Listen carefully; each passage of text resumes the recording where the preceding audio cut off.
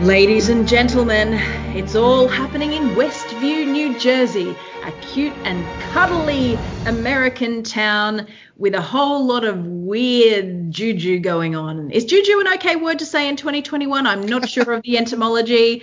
With me to decode that and so many more things about what's been happening in WandaVision, it's a man who, when confronted by reality, chooses to close his mind and expand his own personal internal reality, which he expands into the actual reality. And there's like a dome thing. Anyway, you get the point. It's Stuart Late. Hello, Natalie. Hello, everyone. Yes, the metaphor of me retreating into my own personal fantasy universe is very apt, I think.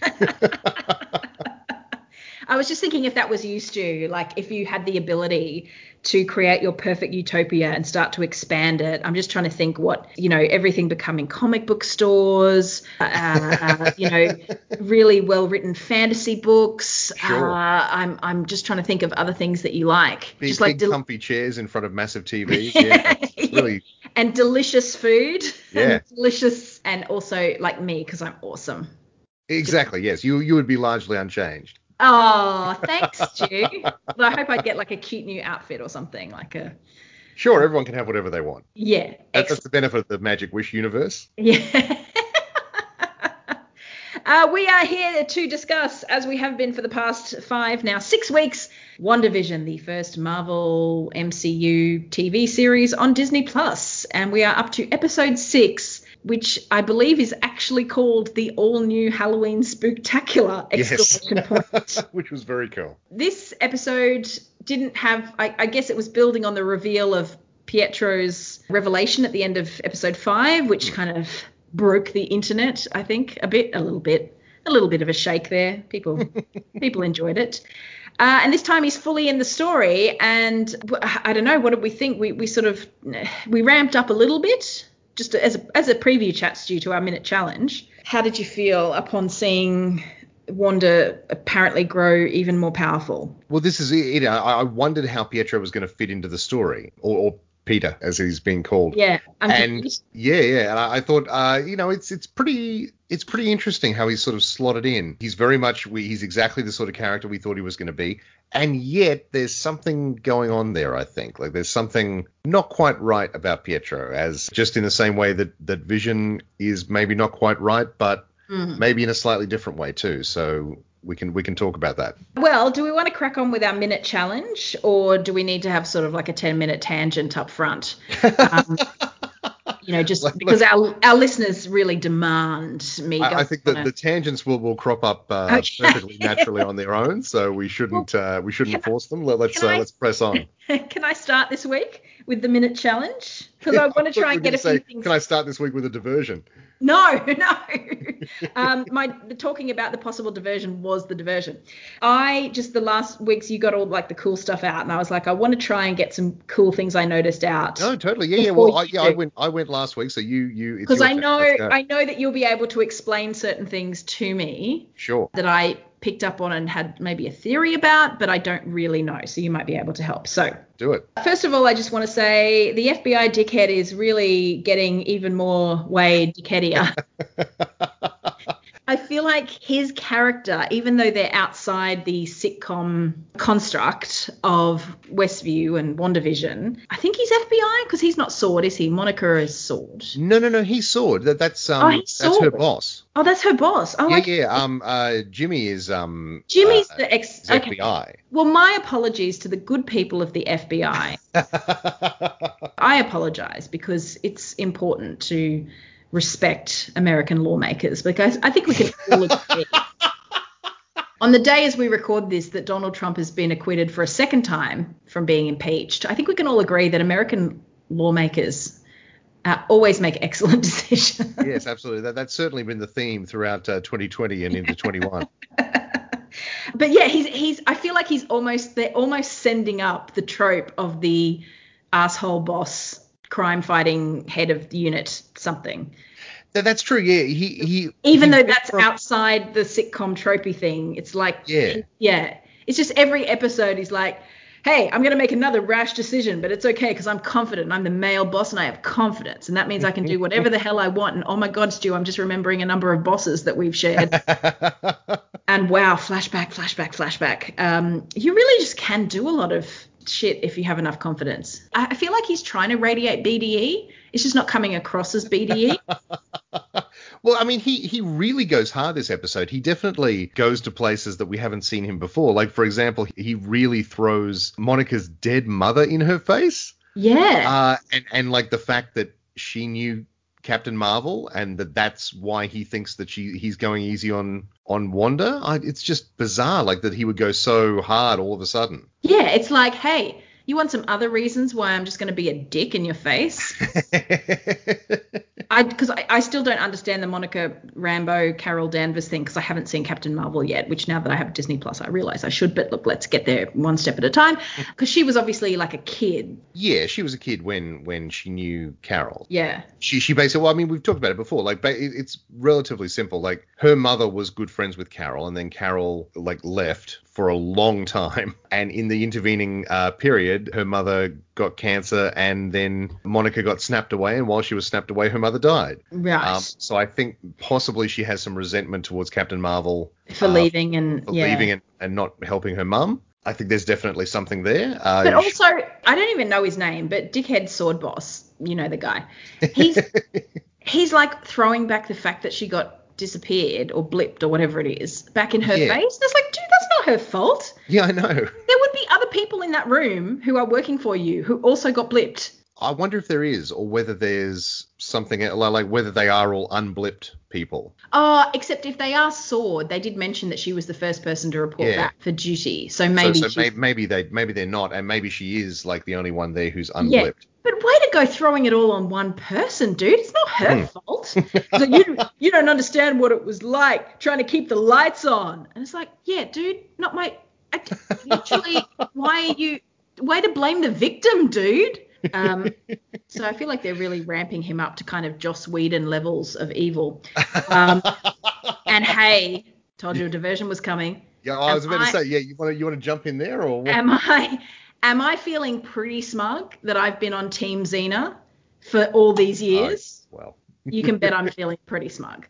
Yes. And I'm just really desperately hoping that the only kind of negative holdover from Xena is the fact that Kevin Sorbo, Hercules, turned out to be a bit of a dick. I was going to say, like, there's a pretty strong dickhead connection there as well. Yeah, like he's a dickhead kind of weird Trump supporter type of dude.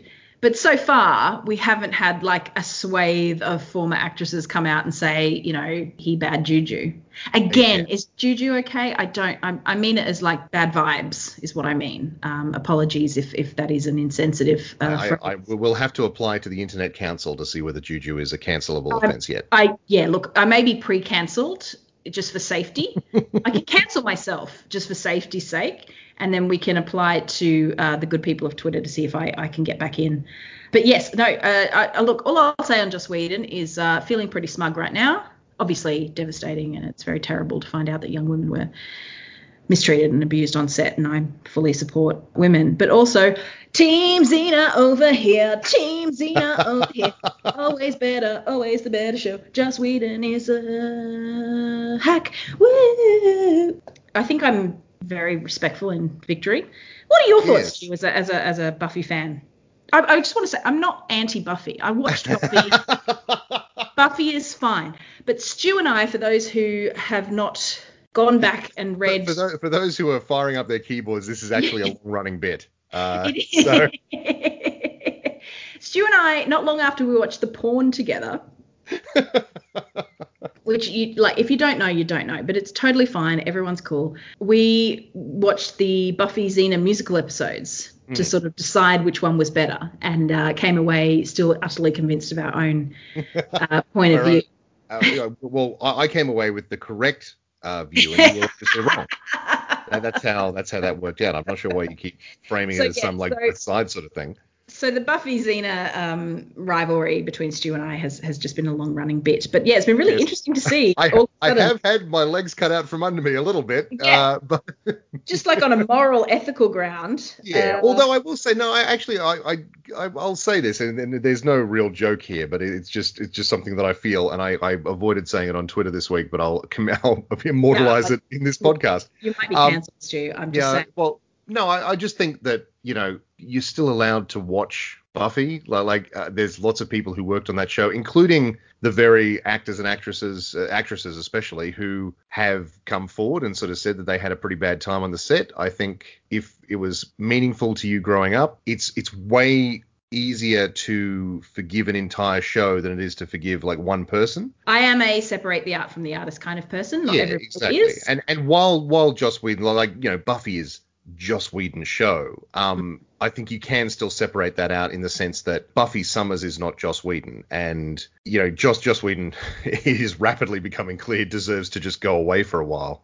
I think if you still like Buffy, you don't have to feel guilty about liking Buffy, because I think there's been a lot of people, who've been feeling pretty down this week about stuff that has gone on, and it makes you feel silly, and like you have been so invested in a show and in a fandom, and then the person at the center of that fandom turns out to be an absolute gross dickhead at the least, if not something worse, as has been hinted at a couple of times.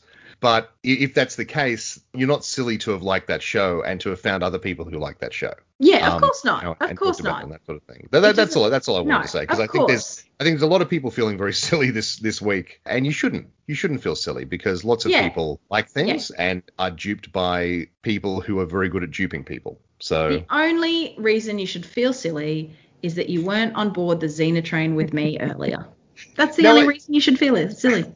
No, but I will say what's interesting is that there was an article, I think, that his ex-wife wrote about him a couple of years ago, 2-3 years ago, maybe sort of just after Me Too. Talking about like alleging, saying that he was kind of a bit of a hypocritical feminist, and that kind of went away. And I feel that it's interesting that it's the fact that the actors on the show that he made are coming out and saying, hey, look, there were some problems that make it resonate more. Yes, and also like times past, I think when the first sort of wave of things came out about Joss Whedon, the thing too, and I'm not discounting what his ex-wife said at all, but I think a lot of what she said at the time was framed in the fact that they were going through a pretty messy divorce, and a lot of people were like, okay, well, it's bad that you're going through a divorce, but it feels kind of like you're, burning the house down on your way out. And I think in hindsight, people probably should have listened to her a bit closer, because she made several allegations at the time that people did not interrogate at all, including the fact that he apparently was having. Well, anyway, I won't say anything on this podcast that could potentially get us into legal trouble, but no, it's all good. It's similar too that it's come in the same cultural moment of the Free Britney movement. That people are like, weirdly, it happened in the same week. Yeah, and people are really going back and looking at how Britney Spears was treated in the late 90s, early 2000s, and all these things. How she was blamed for the breakup with Justin. She was, accused of misleading kids with bad behavior and being overly sexy, and like. At the time, I remember going, that's ridiculous. I used to dance about to Madonna's song Erotica, which is about S&M when I was 11 years old. Yeah. I literally used to dance around going, erotic. And my parents were like, oh, look, she's having a good time over there. It's like they bought me the album for my birthday. They bought me Madonna's Erotica album. It was called Erotica. She wasn't hiding anything. I danced around to that sucker for months. What I'm saying is the concept of Britney being the the birther of, oh my God, young girls might dance sexy is just like, I've always thought Britney was treated really poorly. And I went back and actually found an old blog post that I wrote when she had the meltdown and like shaved her head and all that stuff. And I was really proud of myself because I had written her an open letter going, hey, looks like you need some time out. I'd like to cordially invite you to come and stay at my house and just hang out if you would like to. I'm in Brisbane. We can watch DVDs. That's how old the blog post was. I'm still talking about DVDs. And we can just, I have to work, but you can just hang out and just relax and not be told what to do by anyone. I was really proud of myself that I wrote that. That's a very lovely sentiment. 13 years ago, and didn't just slag her off. I had a little bit of a, yay past Nat moment. But it's interesting to kind of once again go through this time of people going, hey, back then things were shit. My running theme of life is that back then things were shit. That's just my general way of living, is in the past. And I'm talking everything from 100 years ago and more to yesterday. Everything in the past was a bit crap. I don't know where I'm going with this, Stu. I can put a bow on it if you like, because Please it do. ties in with my general theory that on the whole, things tend to get better. Like it seems like sometimes things are going backwards, but on balance, things are better than they used to be. And the idea that you would go back and relitigate like Britney Spears shaving her head of all things and go, hey, yeah, we were all pretty messed up in our reaction to that. I think that speaks pretty well as a society. Not which doesn't mean that there's not probably things we're doing right now that are just really bad and ill thought out. But that's what comes with time and perspective. And I think, as that moves on, we'll figure out that, something else is poorly thought out and we'll rethink it and we'll all grow as people, hopefully. Yes, exactly. Thank you, Stu. And now that's our diversion done. We really...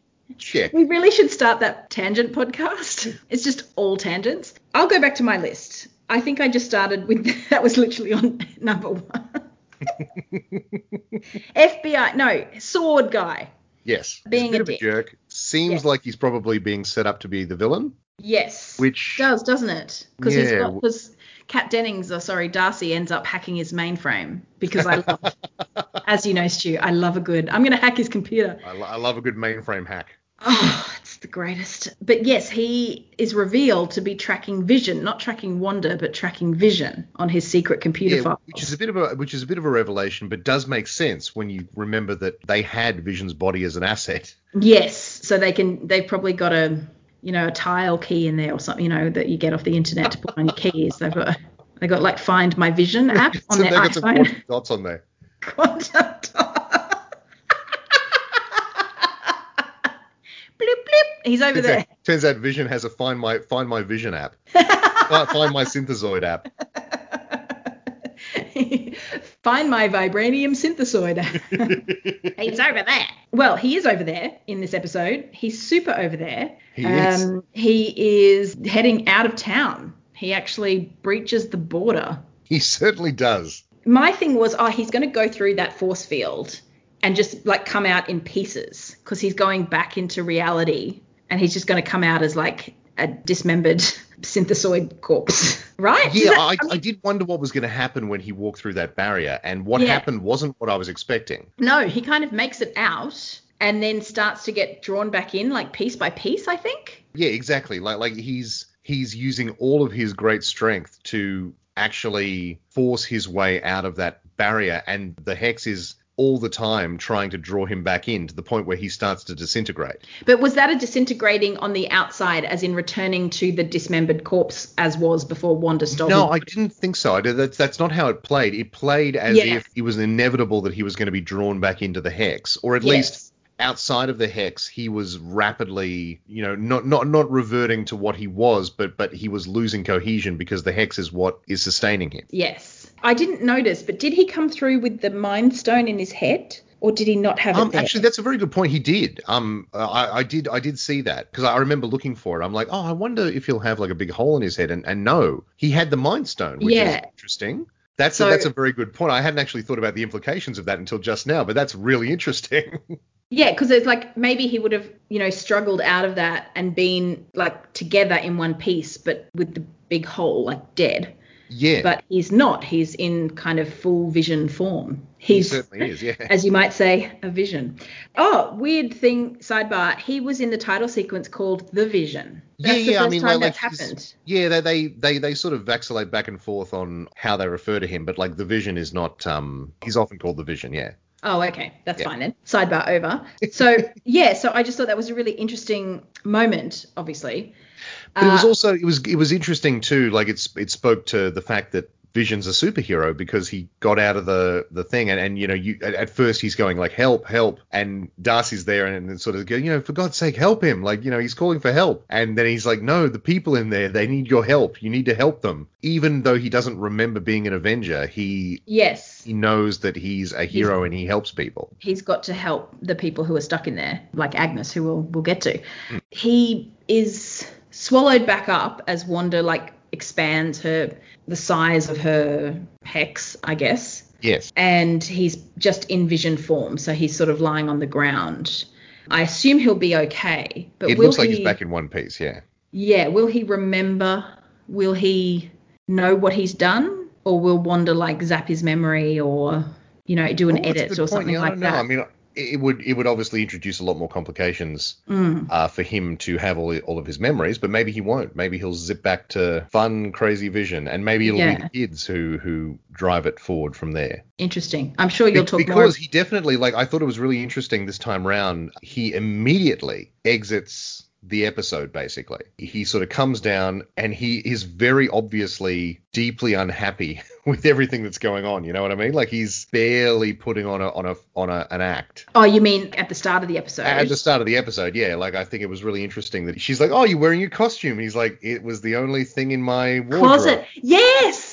Yes, that's right. And then she's like, "What?" And then he starts to joke again and goes, "I know how much you love Mexican wrestlers." And it's... Yeah, and it's actually, it speaks to, like, what a actually genuinely amazing actor Paul Bettany is, that he can turn that on and off. Like, he's turning on that really, like, very realistic, very off-putting, like, frustration coming through, and then he sort of snaps back into sitcom mode. Yeah, for sure. It's really, really good. And then he has that moment of saying, "Oh no, I'm on neighborhood watch duty." And Wanda is like, "Oh, but it's the kid's first Halloween." Because of course it is, because they just were born the other day. Yeah, that's right.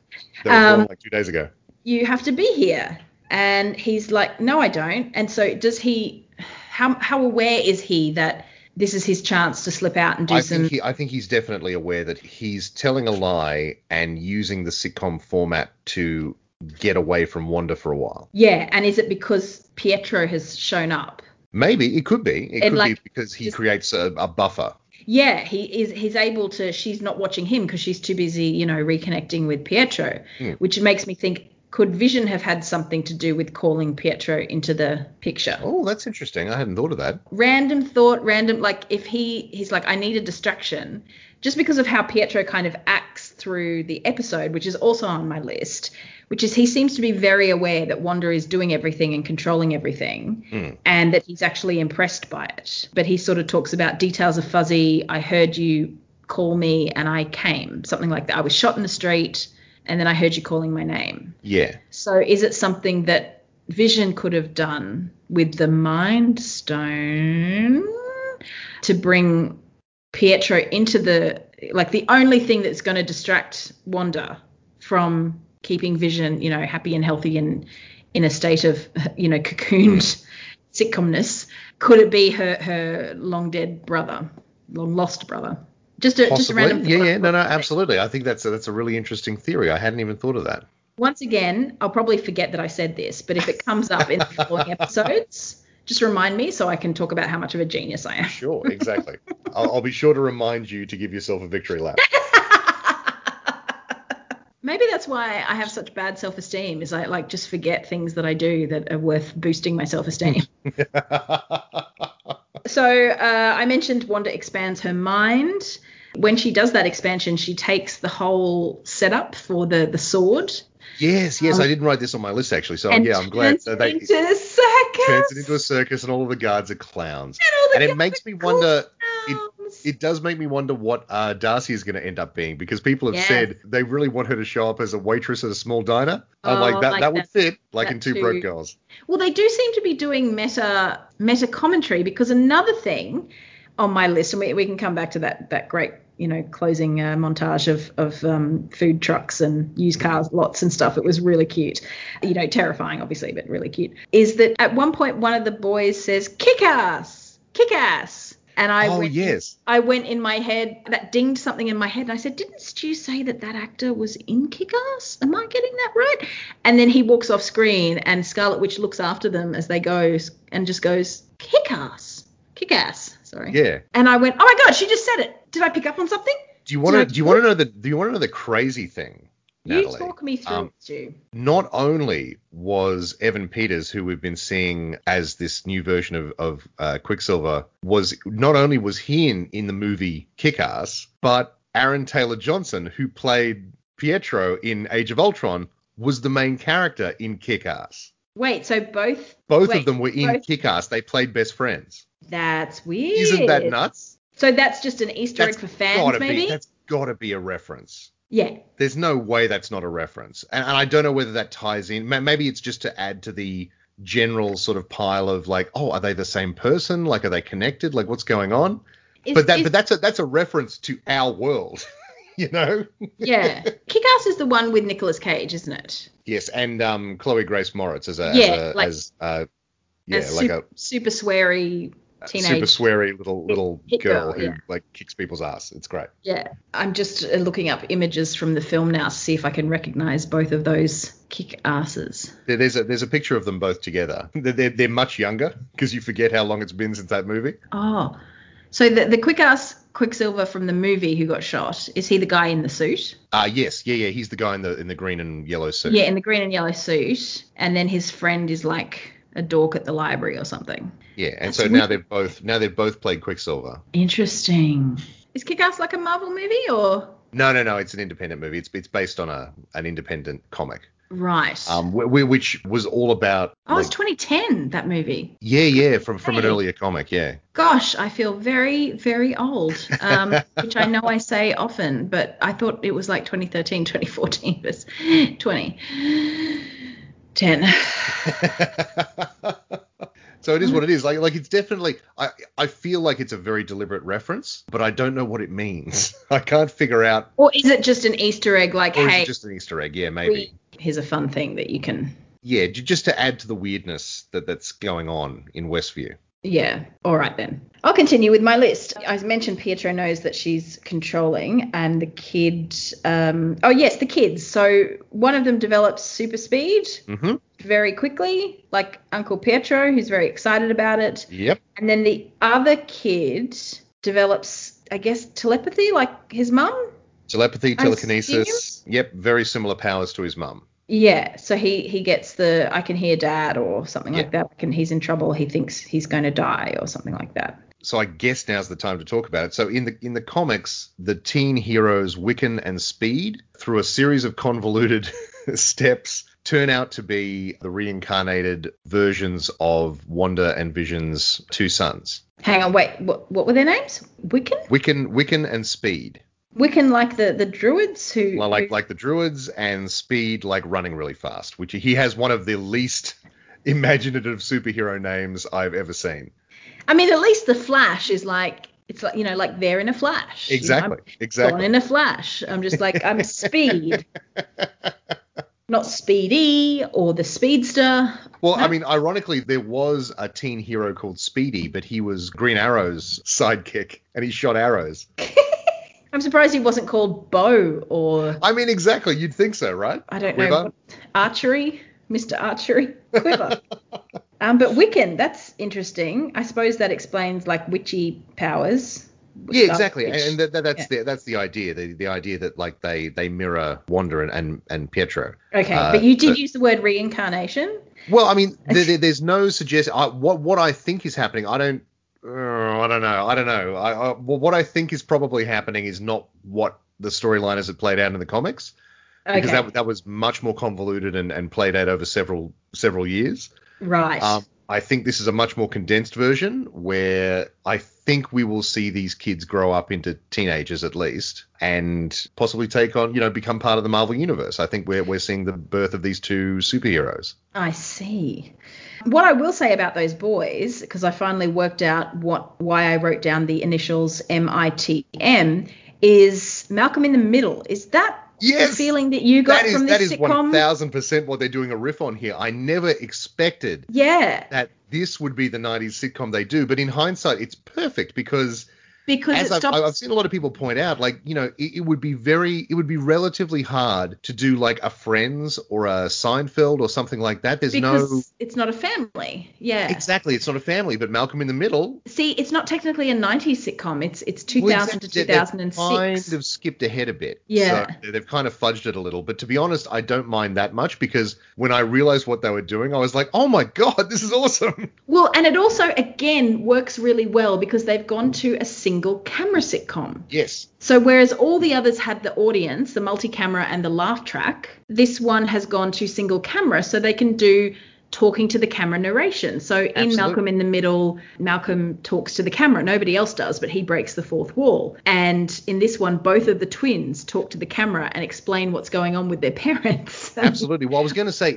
I think it's very significant that it's Billy and Tommy who are the ones who are breaking the fourth wall. Yes. because you wouldn't think any of the other residents of Westview would be in that position, right? People who are within Westview and within the purview of the Hex. You would expect Wanda to be the one who's like breaking character and looking at the camera, but it's the two boys, which suggests that, you know, there's something going on there. They're definitely not just enslaved members of Westview or a figment of Wanda's imagination. There's something. They are part of the meta narrative. Yeah. Huh? Do you like that? I did. I feel like I was very smart saying that. So yes, I really enjoyed the sitcom, like Just Keep Going, or the song that they all sang, and Yes. you know, it was like crazy morning getting ready for school. Wow, aren't families crazy? And I don't think we've talked about it before, but all of the WandaVision intros are written by, God, and I'm blanking on their names now, but they're the same husband and wife duo who do the Frozen soundtrack, but also who did Avenue Q. Q. I was going to say Lopez. Yeah. The Lopez. Lopez. Yeah. They did Avenue Q, and I think they did part of the Book of Mormon as well. They did write Book of Mormon as well. Yeah, absolutely. So absolutely brilliant songwriters, and clearly, you know, Avenue Q is such a good pastiche of Sesame Street. They clearly are able to bring the parody. That's it. Bringing some of that. What was They Might Be Giants did the Malcolm in the Middle. You're not the boss of me now. There was definitely that sort of vibe. That whatever they brought to that, it was definitely mirroring that. It's such a specific thing. You know, like it wasn't like they were going for a general 90s sitcom or an early 2000s sitcom. They were going for Malcolm in the Middle, and they hit the target. Yeah. It was amazing. Yeah, really, really good. So a few other things on my list. There was some reference from Monica Rambeau about a friend that she was going to go meet and get a device off. Yes. To get back into the Hex. But she didn't mention, obviously, who that was. So that was like a little bit of sizzle. There are so many theories as to who that could be, and I don't know who I want it to be. Like, I feel like whoever it's going to be is going to be a slight disappointment because everyone's built it up so much. It's probably going to be the dude from S.H.I.E.L.D. You know, the guy who died in the Avengers and everyone was really sad. Agent Coulson. Yeah. Yeah, him. And everyone was able to band together and win victory because, you know, his name was Robert Coulson. Was it? No. That's a deep Fight Club pull. His name was Agent Coulson or whatever. I'm making a Fight Club joke that's not quite working. But if you know Fight Club, you know. And then he came back to life and had a whole like TV series. Yes, he certainly did. Rumors of his death were greatly exaggerated. But what I also wanted to say about Monica Rambeau is that Darcy points out that she shouldn't go back into the Hex because she's had, and I wrote this joke down in my minute challenge to you, she's had a Hex change. Oh my God. Hey. Am I going to get cancelled? Jesus Christ. I was about to say, like, that might be the one that does it. Oh, really? But it's a joke. It's just like her molecular structure has been changed. It certainly has, and that's really interesting. Like I said before, like we weren't sure whether like it was the snap that had messed with her at all or anything like that, but it turns out that going in and out of Westview is what has really done it for people. But then you do wonder, like, so is that going to affect every single person in Westview? Well, I don't think so, because I think they were there when she created the border around them. So I think there's something about the physical act of going through the yes, and that's a good point. Yeah, absolutely. Which means it will affect Darcy because she's gone in. But maybe it's the fact that you go in and out. Maybe if she's in there when the curse is lifted, force field, whatever you call it. Well, curse, modern day. It's a modern day curse, that she will be okay because she just went in the one way. And also maybe it was because Monica was thrown out, you know, violently sort of thrown out, might have influenced it. True. There's ways I can see them. There's ways that they can get out of making everybody, you know, crazy photon powered superheroes. There's ways that they can get around it. They might not want to, though, because like some people, I can't take credit for this, but some people have sort of speculated that maybe this is how you get genetic mutations running around in the Marvel universe. Oh. But that then would suggest that every single mutant comes from a small town in New Jersey. They all like Bruce Springsteen. That's it. They all eat that typical New Jersey food, which I don't. They're all members of the Sopranos. I'm trying to think of every New Jersey reference. Jon Stewart is there. I think I've busted out of all of my New Jersey references.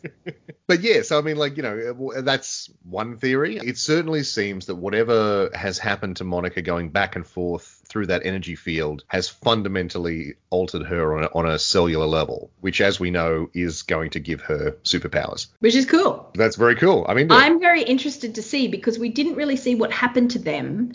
They were in a car driving to meet her mysterious friend. Yes, and when they sort of took off. The expansion started happening, and they're like, quick, drive.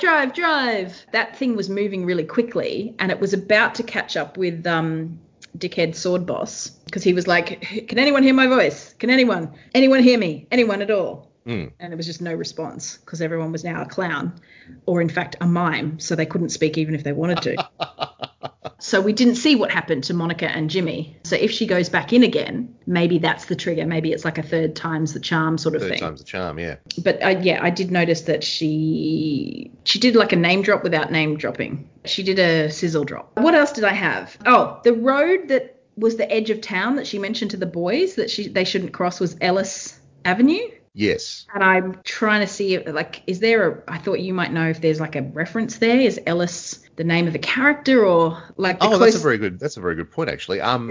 The closest I could get was like Ellis Island, like, because, quarantine for new immigrants. That was the closest I could make. Yeah, exactly. I just feel like there's so much significance in so much that they do. I felt like there had to be a reason for Ellis. So what initially leapt to my mind was like the comic book writer Warren Ellis, but I don't think he's ever had much to do with these particular characters. So it's one of those things. Yeah. It's one of those things where I'm just like, so I don't get the reference. Isn't he slightly in the Joss Whedon pile at the moment? He's very much in the he has been told to go away for a while camp. Yes. Yeah. So it could be this is another where one of my childhood heroes who sort of I'm sorry, turned out to be a complete pile of shit. I'm so sorry. There's a lot of them. I'm really sorry. It's very wearying after a while. No, but the good thing is I always love Brittany, and she's still great. So things are going really well for me. So hey, let's look on the price. Absolutely. Oh man, I'm sorry, I'm being an asshole. No, you're looking on the bright side, Natalie. That's very admirable. But yeah, no, I think I can't think of any significance. But basically that's sort of the ring road around town, and just beyond that is the city limits, it seems. Yeah. Speaking of the city limits and the ring round town, Vision finds Agnes in her car at the very edge of town. Did you notice what she was dressed as, Natalie? To me, it looked like the Wicked Witch of the West. Yes, it sure did. She was dressed as a witch. Yes. And that's interesting. She laughed like the Wicked Witch of the West. Yes. When she went crazy and started laughing, she was laughing just like Margaret, what's her name, from The Wizard of Oz. Margaret Hamilton. That's the one. Thank you, Stu. Your old Hollywood knowledge comes in handy once again. But yeah, I'm a little dog too. Like, she just doing that exact pitch. So I was like, that's very interesting. Is there some sort of good witch, bad witch scenario being set up? Possibly. I don't know. But the fact that she was lost, she was like, I was just trying to find my way to the town square and I took a wrong turn and I got lost in the town I grew up in. Well, remember, and this is the thing, Vision makes a point. He's very confused. He's like, how could you get lost in the town you grew up in? But we know that Sword haven't identified a resident to match her with. They don't have a specific person that they're like, oh, that's this person. Yeah. We don't know who Agnes is. So did she grow up in the town, or is she relatively recent? And if that's the case, like, is she actually lost? Did she really get lost? Was she trying to escape her? Was she trying to escape? Was she trying to move on? Was she there to keep an eye on Vision? Was she actually... Was she actually far enough away from Wanda that she had gone into that weird sort of fugue state that everyone was in? Oh, I forgot about the fugue state. Yes, well, for a Halloween episode, it was intensely creepy. It was super well done. I actually rewound a bit to go back and look at it again, at everyone kind of standing there just slowly. There was one woman who was like putting up a decoration and just like a tear started over just and running over again. Yeah. down her cheek, from her eye. And I was like, oh man. And then because we have the knowledge that this stuff is hurting them, that tear said so much. Like, she's just over and over pinning up a decoration in incredible pain. Yes, well, that's right, exactly. Yeah, it's really beautiful the way they've done it. I think I'm at the end of my list except for the costumes. So we mentioned last week Yes. that Yeah. Scarlet Witch would be turning up in her OG Scarlet Witch costume. Indeed. And Vision in his OG Vision. Does he normally wear like the boxer shorts, or is he more in the sort Well, of no, what I Speedos? love is that they're all like, Wanda seems to have gotten like a proper like Halloween costume, whereas Vision seems to have cobbled his together out of stuff he found in the bottom of his drawer. And so does Pietro. So Pietro shows up in a version of his comics costume as well. That's what was going to be my next question. Was I assume that's what he looked like? But what I love is that he did like Wolverine hair. Did he have? Yeah, I mean, if you look at pictures of him in the comics, he often has like these weird wavy. He's drawn with these weird flicky things to his hair. I think it was basically the only live action equivalent they could really do is make it basically Wolverine hair, because it's very specific to him. He has a very specific like comics look. So I'm not sure whether you can look at that at all. But I'm just bringing it up as we speak. Yeah. So he's got these weird flick things like bangs almost in the front of his. It's Wolverine hair. Yeah, it's pretty much Wolverine hair. Although some have speculated that like we're talking about witches and demons and things, so maybe that's pointing to something. Speaking of pointing to things, Stu, the images that I can see, and some of them vary, he has like this white stripe leading to his belt, which is angled in such a way that the whole thing looks like an arrow pointing directly to his junk. So well done, Marvel Comics. But it doesn't look like the one from the film, from Age of Ultron. He's kind of just got like a running suit he's sort gone of thing. He's gone through a lot of different versions of his costume. But in this one, he was just in this like grey-blue tracksuit with some which is basically as close as he gets to a default costume. And then obviously I think it's little Tommy. I forget which is which, but one of the matter, kids. I think. There's the cool one and the uncool one. Yeah, that's right. So the cool one is the fast one, and so that's Speed, and he's dressed basically identically, like he's dressed like his cool uncle. But what I did like is that the other one actually dressed very similar to the costume that Wiccan has in the comics. So that blue headband. Oh, I see. That blue headband and the shirt and everything. It's actually like they've gone out of their way to make him look like Wiccan from the comics. That's what I was trying to work out what he looked like, and it was only when he started going, oh, I can feel things, that I thought, oh, he's just a version of Scarlet Witch. But yeah, now I'm looking at the comics image and going, yeah, that's pretty it's pretty naff. Yes. But yeah, no, so like in terms of the costumes, that's really interesting that they all basically get a version of their comics outfit, which is very cool. Nice little nod. Very, very cute. Okay, so that's the end of my list. And it's time for the podcast to end. So thanks, Stu. I'm pretty proud of my observational powers this week. It's been very good. Oh, great. You've been on the ball today. I think it's been really interesting. So my list was basically the same. So I just started off with Life is Unfair. That was a whole thing. Comics, accurate costumes, Wiccan and Speed, and the other thing that I wanted to mention was that a lot of kids in this episode. You know, after last week, we heard that Vision had never seen a child in Westview. Oh my God! And I didn't even notice there were freaking Suddenly kids everywhere. They're everywhere. And then Pietro brings it up. He's like, man, I don't know where you've been keeping them all. But how did he know? Because exactly. That's the thing. That's one of the mysteries. He seems to have way more knowledge of what's going on than even he's letting on. He seems to have a good handle on what's going on, and he's talking to Wanda specifically about it. He's not talking to her about in-episode stuff. He's talking to her about, hey, so we're in a created bubble of reality that you've created here. This is pretty weird, Like he's doing it in like a fun sitcom-y brother way, but that's the conversation that they're having. Well, this is the thing. He references, I'm here. I'm just here to cause you grief and turn up and get in at a bit of attention with the brother-in-law and have fun with the kids. Like he sort of acknowledges his role as what he's there to do in the framework of the sitcom. Exactly. Yeah. So he knows that he's there to fill a role in the sitcom. It's interesting. I'm sitting there going, okay, so does that mean that he just has more awareness because he's her brother and he's come from somewhere else, so he wasn't here to start with, so he has a level of self-awareness that other people within the Hex don't? Or because it's her, like she's conjured him? And yes, he's just a part, maybe. Because, secret spooky twin magic. Or the other possibility is that he's not Pietro at all and that he's someone else who looks like Pietro, but there's a reason that he looks different.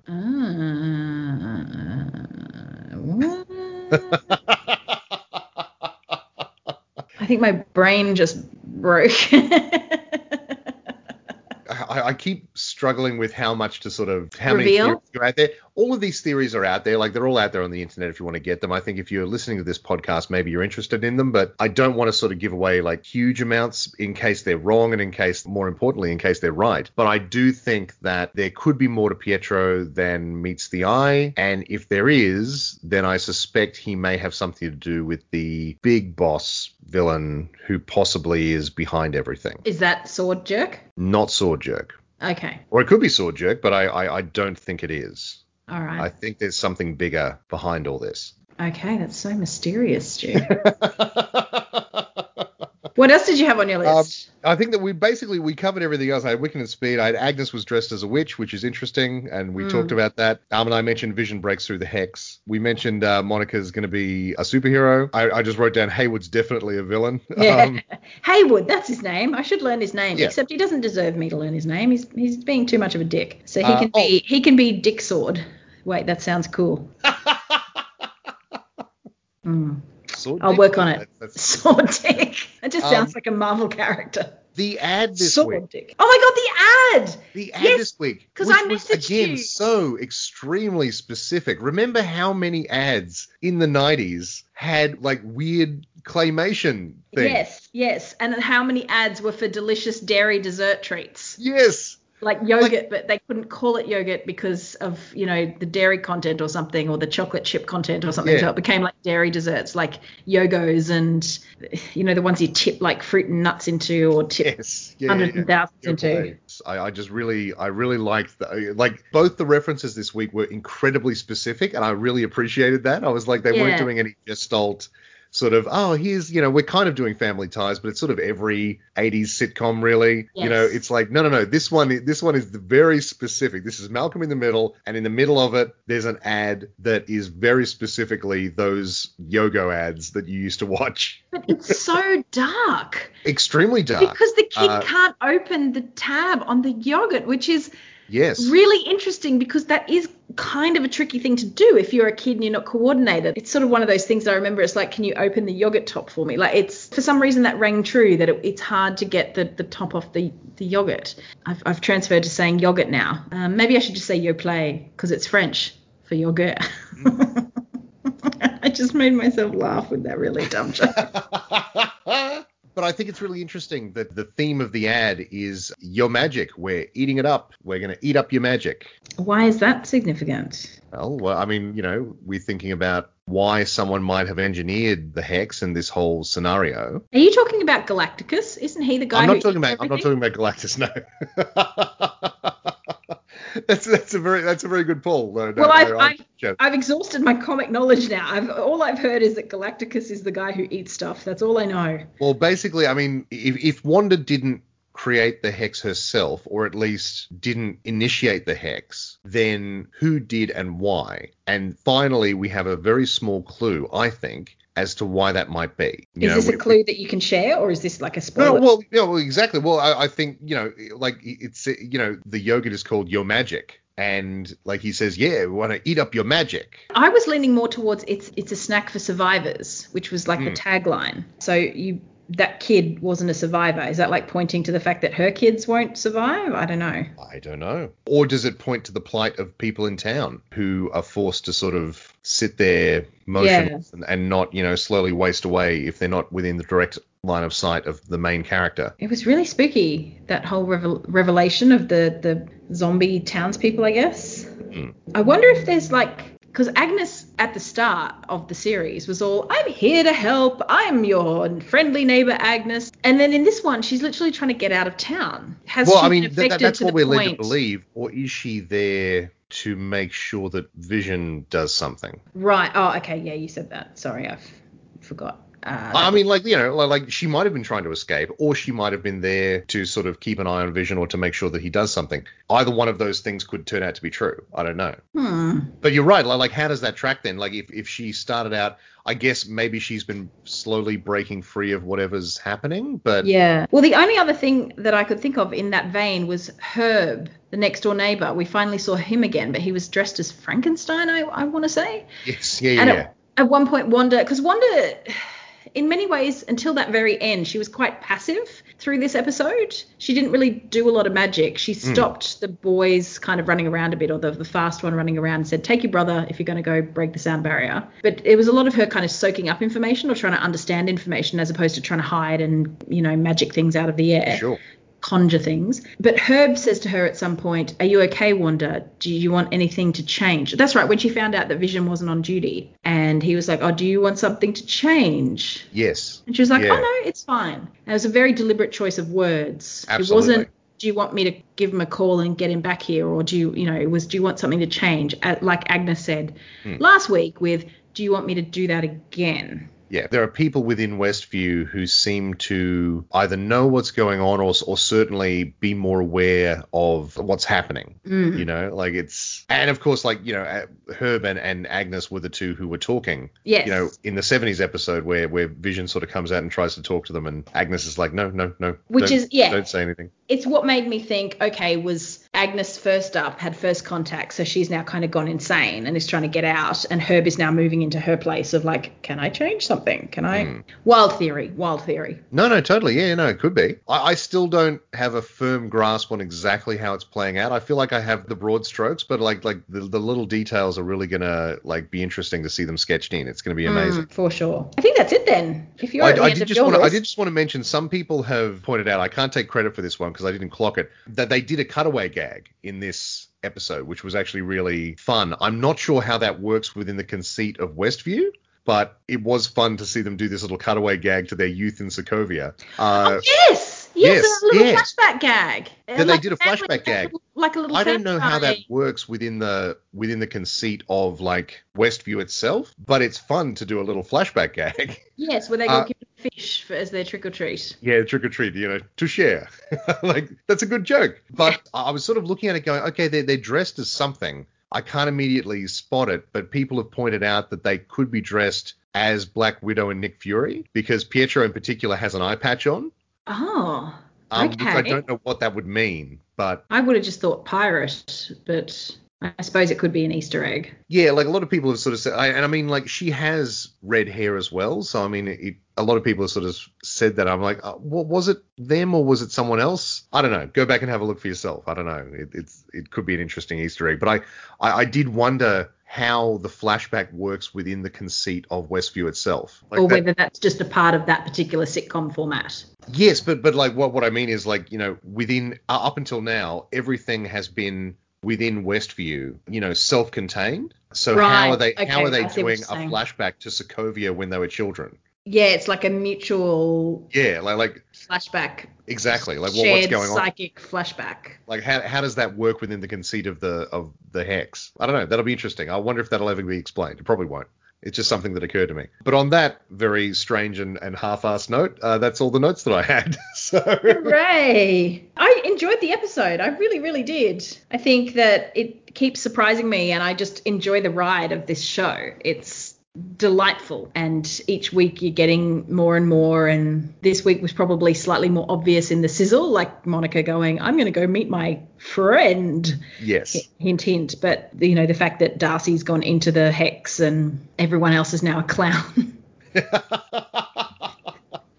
That was beautiful. That sounds like we had a stroke. Like it's. I know. But it's interesting to go, like, how far could Wanda go if she really turned on those red eyes and just expanded that thing? Like, how could she get all the way to Manhattan, you know, from Jersey? I will just say that in the comics, she's gone quite a bit beyond that in the past. Really? Yes. So I don't know whether that's what they're implying will happen here, but we will see. Interesting, Stu.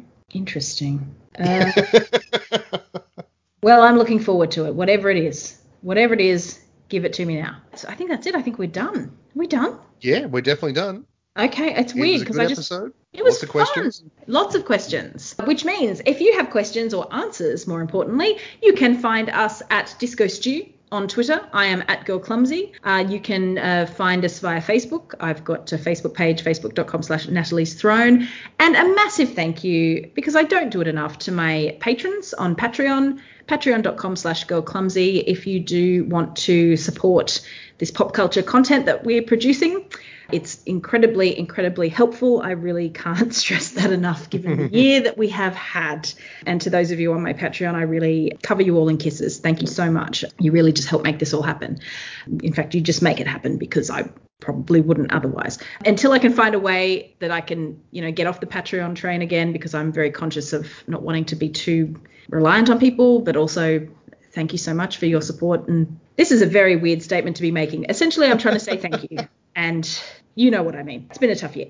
So you can find us on the Twitters, on the Facebooks. NatalieBohensky.com is my website. I have not updated it in a while. It's got James Bond stuff on there mostly. But once we get into Raven Bat, hopefully I will start putting up some Batman stuff. Thank you, Stu. Thank you, Natalie. We always like to say, what are they doing to you, Stu? What are they doing to us, Natalie? It feels so redundant now because we kind of, have gotten past that. But still, what are they doing to us, Stu? What are they doing to us? What are they doing to us? I hope we eventually find out. Until next week, then. See you all later. Bye.